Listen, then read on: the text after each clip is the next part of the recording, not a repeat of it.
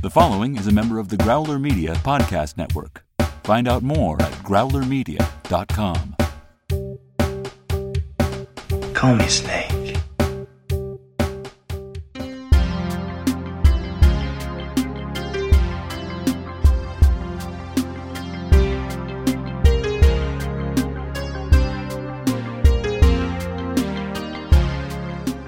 Welcome back to Escape from New York Minute, where we celebrate and analyze the dystopian classic 1 minute at a time. I'm Eric Deutsch. And I'm Molly Balin. And joining us one last time, the editor and publisher of FilmBuffOnline.com and the co-host of the Big Picture podcast, Rich Dries. This week has flown by. I've been having a great time. Thanks for having me. Oh, sure, absolutely. You were a guest on my previous Movie by Minute, Flash Gordon Minute. We had a blast then, so a repeat customer here. Thank you. So we are in minute 24 of Escape from New York, and it starts out with Houck talking about Snake wanting to fly to Canada, and it ends with Houck making kind of a dickish line about no more Snake Plissken. So we talked a bit about, Rich, you mentioned this yesterday, and we've talked about this a bit before, about some of the geographical issues with New York that are brought up in the making of this movie. And I got to call this one out, because if Snake is taking off from Liberty Island and he's heading toward Manhattan, that means he is heading north. So if he were to turn 180, like Houck says he thinks he's planning on doing, he would actually be heading away from Canada, not toward Canada. And I can't let that go by. You've got a point. I'm wondering, though, was that a metaphorical 180 or not? Yeah, I mean, sure. Give him a no-prize solution to that? Sure. Okay. But nevertheless, once again, as we've been mentioning all week long, man, Houck's a smug asshole. And if this minute doesn't perfectly capture that, holy cow, he's telling Snake what they put inside him, and he's got such a fucking smirk on his face when he's talking about what he did. When he gets to the point about how it would pop his arteries, he actually flicks his fingers just to add a little visual of what would go on inside Snake's neck. I mean, what a jerk-off. Yeah. That reminds me of a high school principal I had. Oh, God.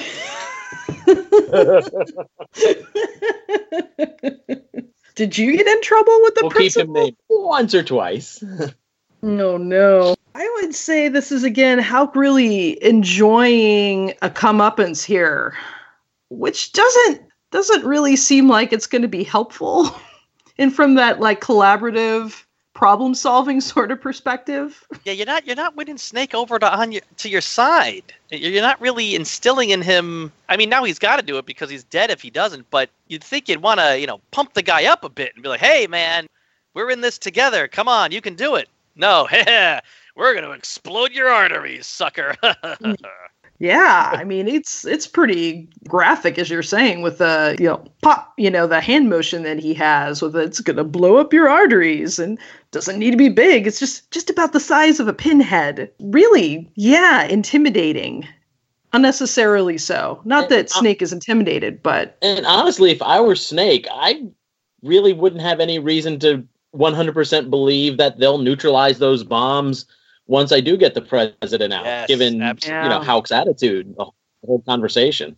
Right. What has Houck done at any point since he has met Snake to make Snake trust him to think that they really would do this? In fact, to be honest, what would make Snake not think that the whole thing is BS, that they didn't even put that it's all fake, that they're just making him think he's got these things inside him? I mean, Houck's done nothing to earn his trust at all. No, all Houck has done is lied to him from the moment that he's showed up in his office. The only thing that's been a truism is the rap sheet that he read in the beginning.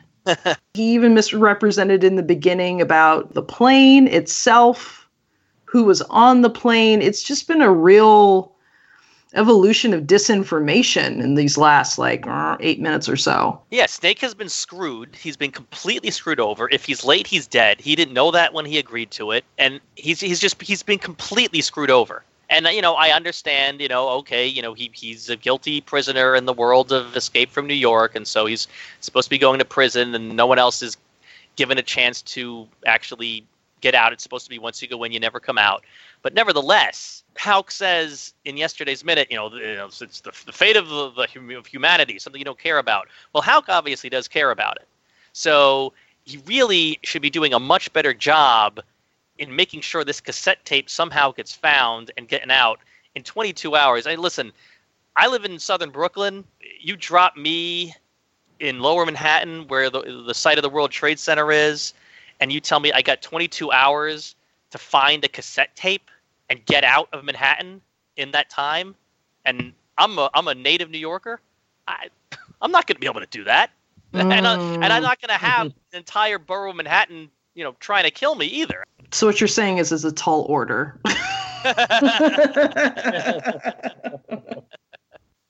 I think it's interesting here, and I'm thinking about it from an actor perspective, but as soon as Houck is like, well, I'd say you'd be dead in 10 or 15 seconds. And at this point, Snake goes for the throat.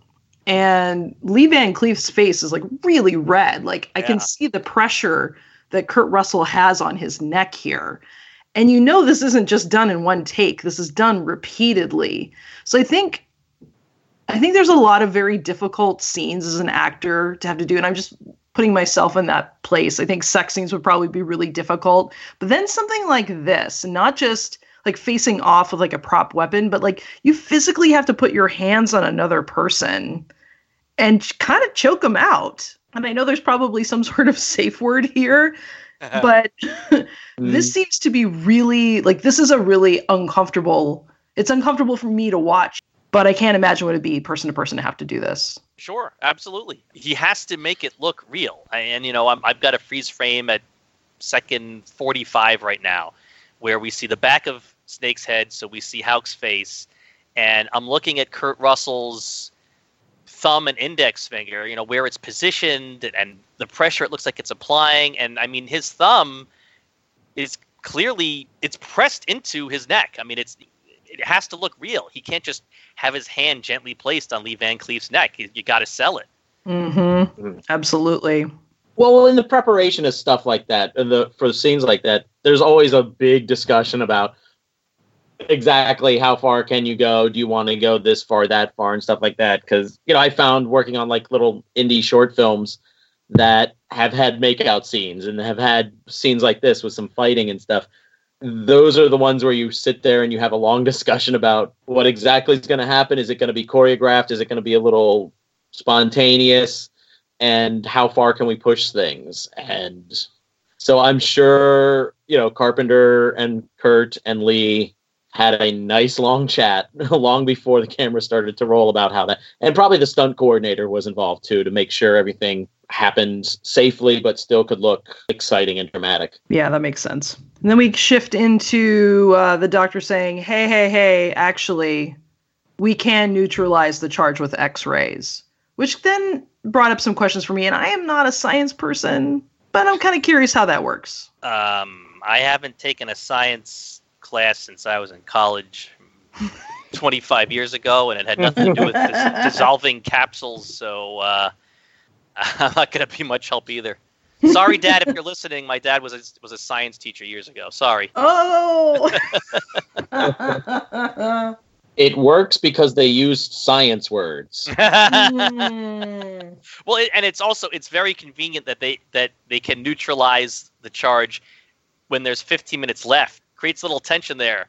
We can neutralize the charge when? Well, when there's only 15 minutes left. You get back early, Snake, you're still just going to sit there waiting for those X-rays. It's like going to the ER. You'll wait until we call you. I've been calling out a lot changes from the script to the shooting, and there's a little minor change here. In the movie, we have Houck saying that idea you had about turning the Gulf fire around, going off to Canada. This is why we did this. In the original script, Snake chokes him, and then Houck says, I had no guarantee that you wouldn't take off in the opposite direction. So, as opposed to here where we end up getting it with Houck sort of goading him and saying, I know what you were probably going to do. Here's why we did this. He doesn't tell him why he did it until after Snake has already attacked him. And he doesn't even say, I bet you had this idea flying to Canada. It was more just like, well, I had no guarantee you would do it. So, I was hedging my bets. So once again, the filmed version has Houck as definitely more of a dick than the script did.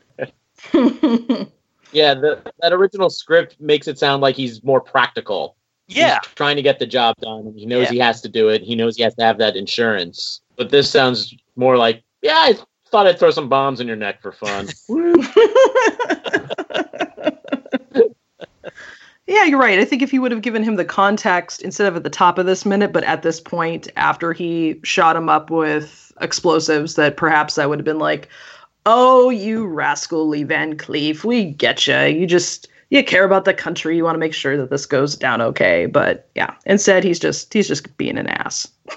So this is actually a pretty light minute, and I have something to go into, but first I want to make sure you guys don't, either one of you have anything else about this specific minute to get into. No. Not really. It's just more amplification of the stakes involved for Snake that was going on in the last minute as well, which is, again, structurally, gives us the end of the first act before he hops into the ultralight to go over to New York itself. It's really standard script writing, but it's really effective here. Right, and so now we know the mission, we know the full setup, we know the situation that Snake is in, and so I think I've been holding off on this. I think now is a good time, now that we know the full setup of the movie, to discuss the Escape from New York board game. Yes, there was an Escape from New York board game, and it's incredibly faithful to the mission of the movie. It's a board game that was for ages 10 and up, 2 to 4 players, about 45-minute playing time. And in the game, you are Snake Plissken. And you start out, you've got cards. Now, remember, this is a game from the early 80s, so anybody that's a youngin', it's not like the way board games are set up now. It was very basic. You start out with some cards. Some of the cards are weapons cards, some are equipment cards, and you have to use them to help you fight enemies and find clues once you go inside the Manhattan prison. If you get into a fight, you can lose cards. You go to certain spaces, you get more cards. If you turn in the right card at the right space, you could rescue the president, or you can find the tape, and then you need to find the glider or a map to actually escape from New York. And along the way, you can pick up cards of other characters. Brain, Cabby, Maggie, the Duke, Slag, and Romero all have cards in this game. The Cabby card actually lets you move around like a car, whatever that means.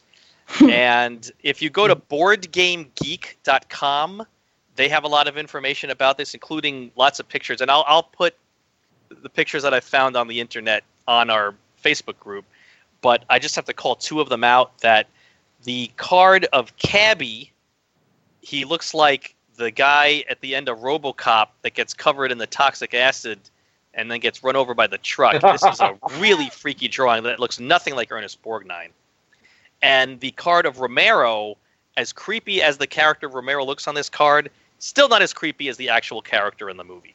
Mm-hmm. Do you think that's a likeness rights issue or just TSR hiring some bad artists there? Yeah, this was TSR, who, a very well-known game company, and I got to tell you, based on TSR, it really could be either one of those two, because they probably didn't want to pay anybody the money for it, but it's the kind of artwork that TSR is known for. Mm-hmm. It was funny, when you sent out the message about the game, that was the first time I think I had seen it, ever. I was totally unaware that there had been a board game for this, and around that time, 81, 82, I was in 6th, 7th grade, but I was playing Dungeons & Dragons, so I was pretty familiar with what TSR was putting out in terms of that and some other games like Gamma World and whatever the spy role-playing game was, and going to the hobby shop Secret, at the mall. Right? Top Secret? Top Secret, yeah. Yeah, and just going to the hobby shop at the mall and going through the game section looking for new D&D stuff.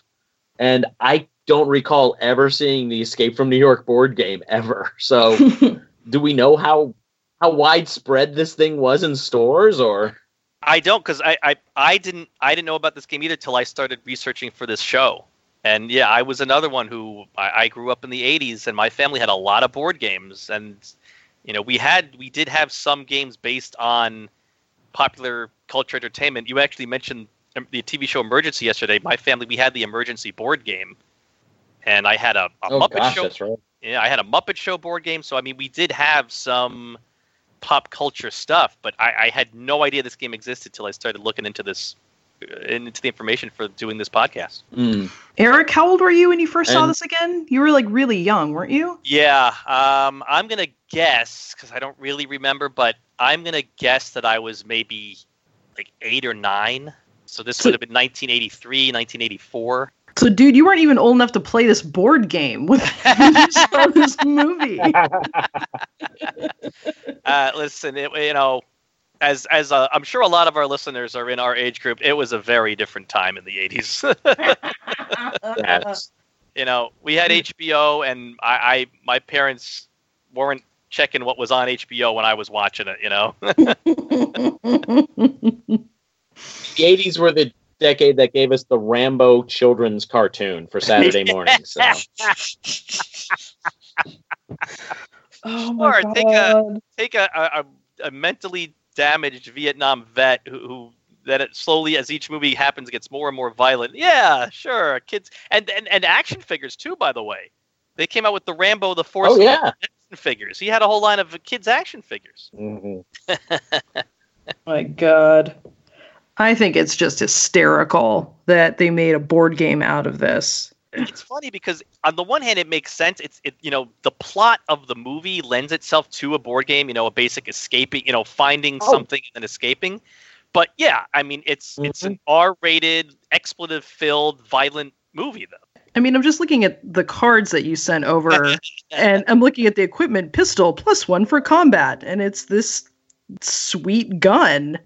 And I understand, like, I played Clue as a kid, so there's weapons in there and there's violence and whatnot, but yeah, I think this is a pretty explicit kind of game in a sense. Not that, there's combat values for a couple of these guys. I mean, Romero looks crazy as all get out, but actually that looks like a really good card. I'm like, ooh, I want the Romero card. But yeah, there's a strange set of violence that's just pretty acceptable considering this is an R-rated movie of like, hey, let's go ahead and make a board game for kids out of this R-rated movie. It'll be fun. It's fun for the whole family. It's different gentle times.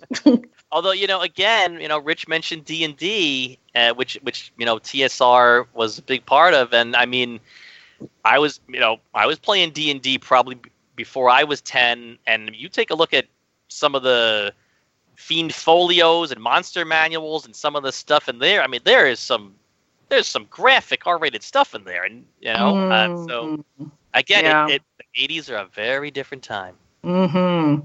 Yeah, and of course, there was the whole satanic panic about D&D as well, right. And surprisingly, my parents were fairly, I grew up Catholic. My parents are, old school Republicans and, small government and fiscally conservative, but have been fairly socially liberal.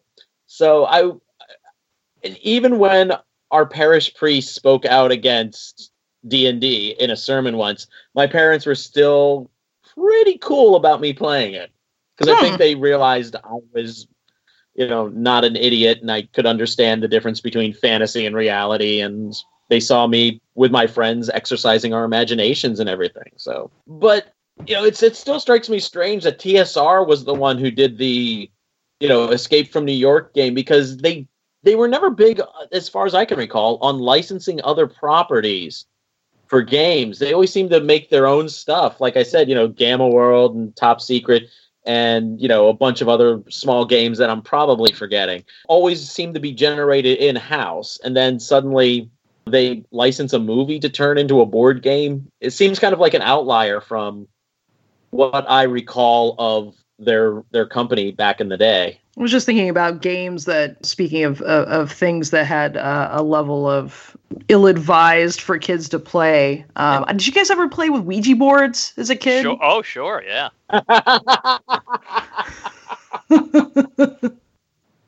Out of curiosity, I had kids that I played with who were like, we can't tell my folks this because they think we're we're conjuring entities, and it's not gonna go over well. That this is I can't remember. I think it's like Mattel or something or Parker Brothers. It's Parker Brothers that comes out with the Ouija board. And, you know, as a kid, I was like, yo, this is Parker Brothers. Like, I don't know that Parker Brothers is in league with the devil.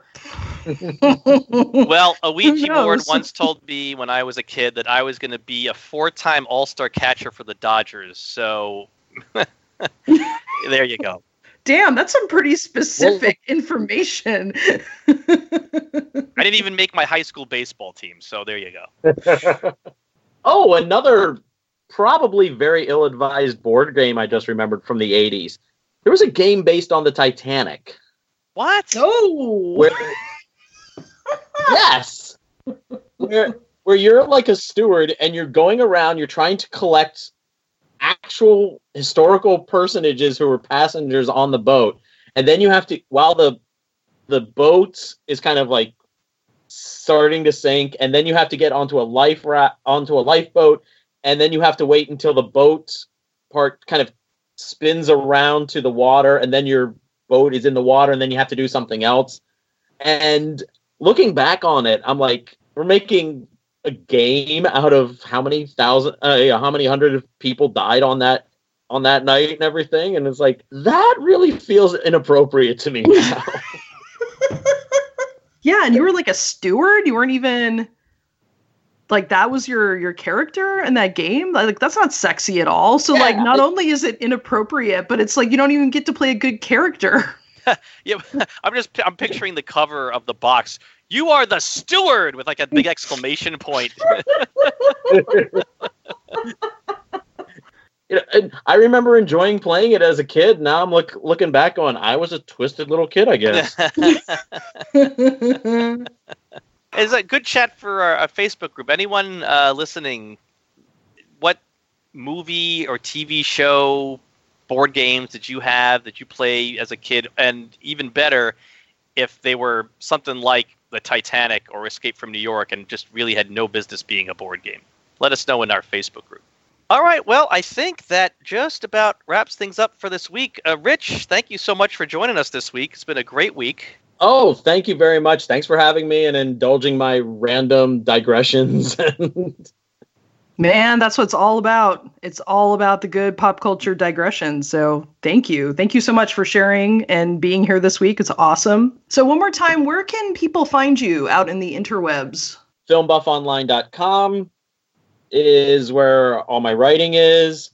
The podcast that I co-host with my friend Natasha Bogutsky is the Big Picture Podcast. You can find the links at FilmBuffOnline.com or directly at BigPicturePod.com. Also, iTunes, Stitcher, the usual locations there.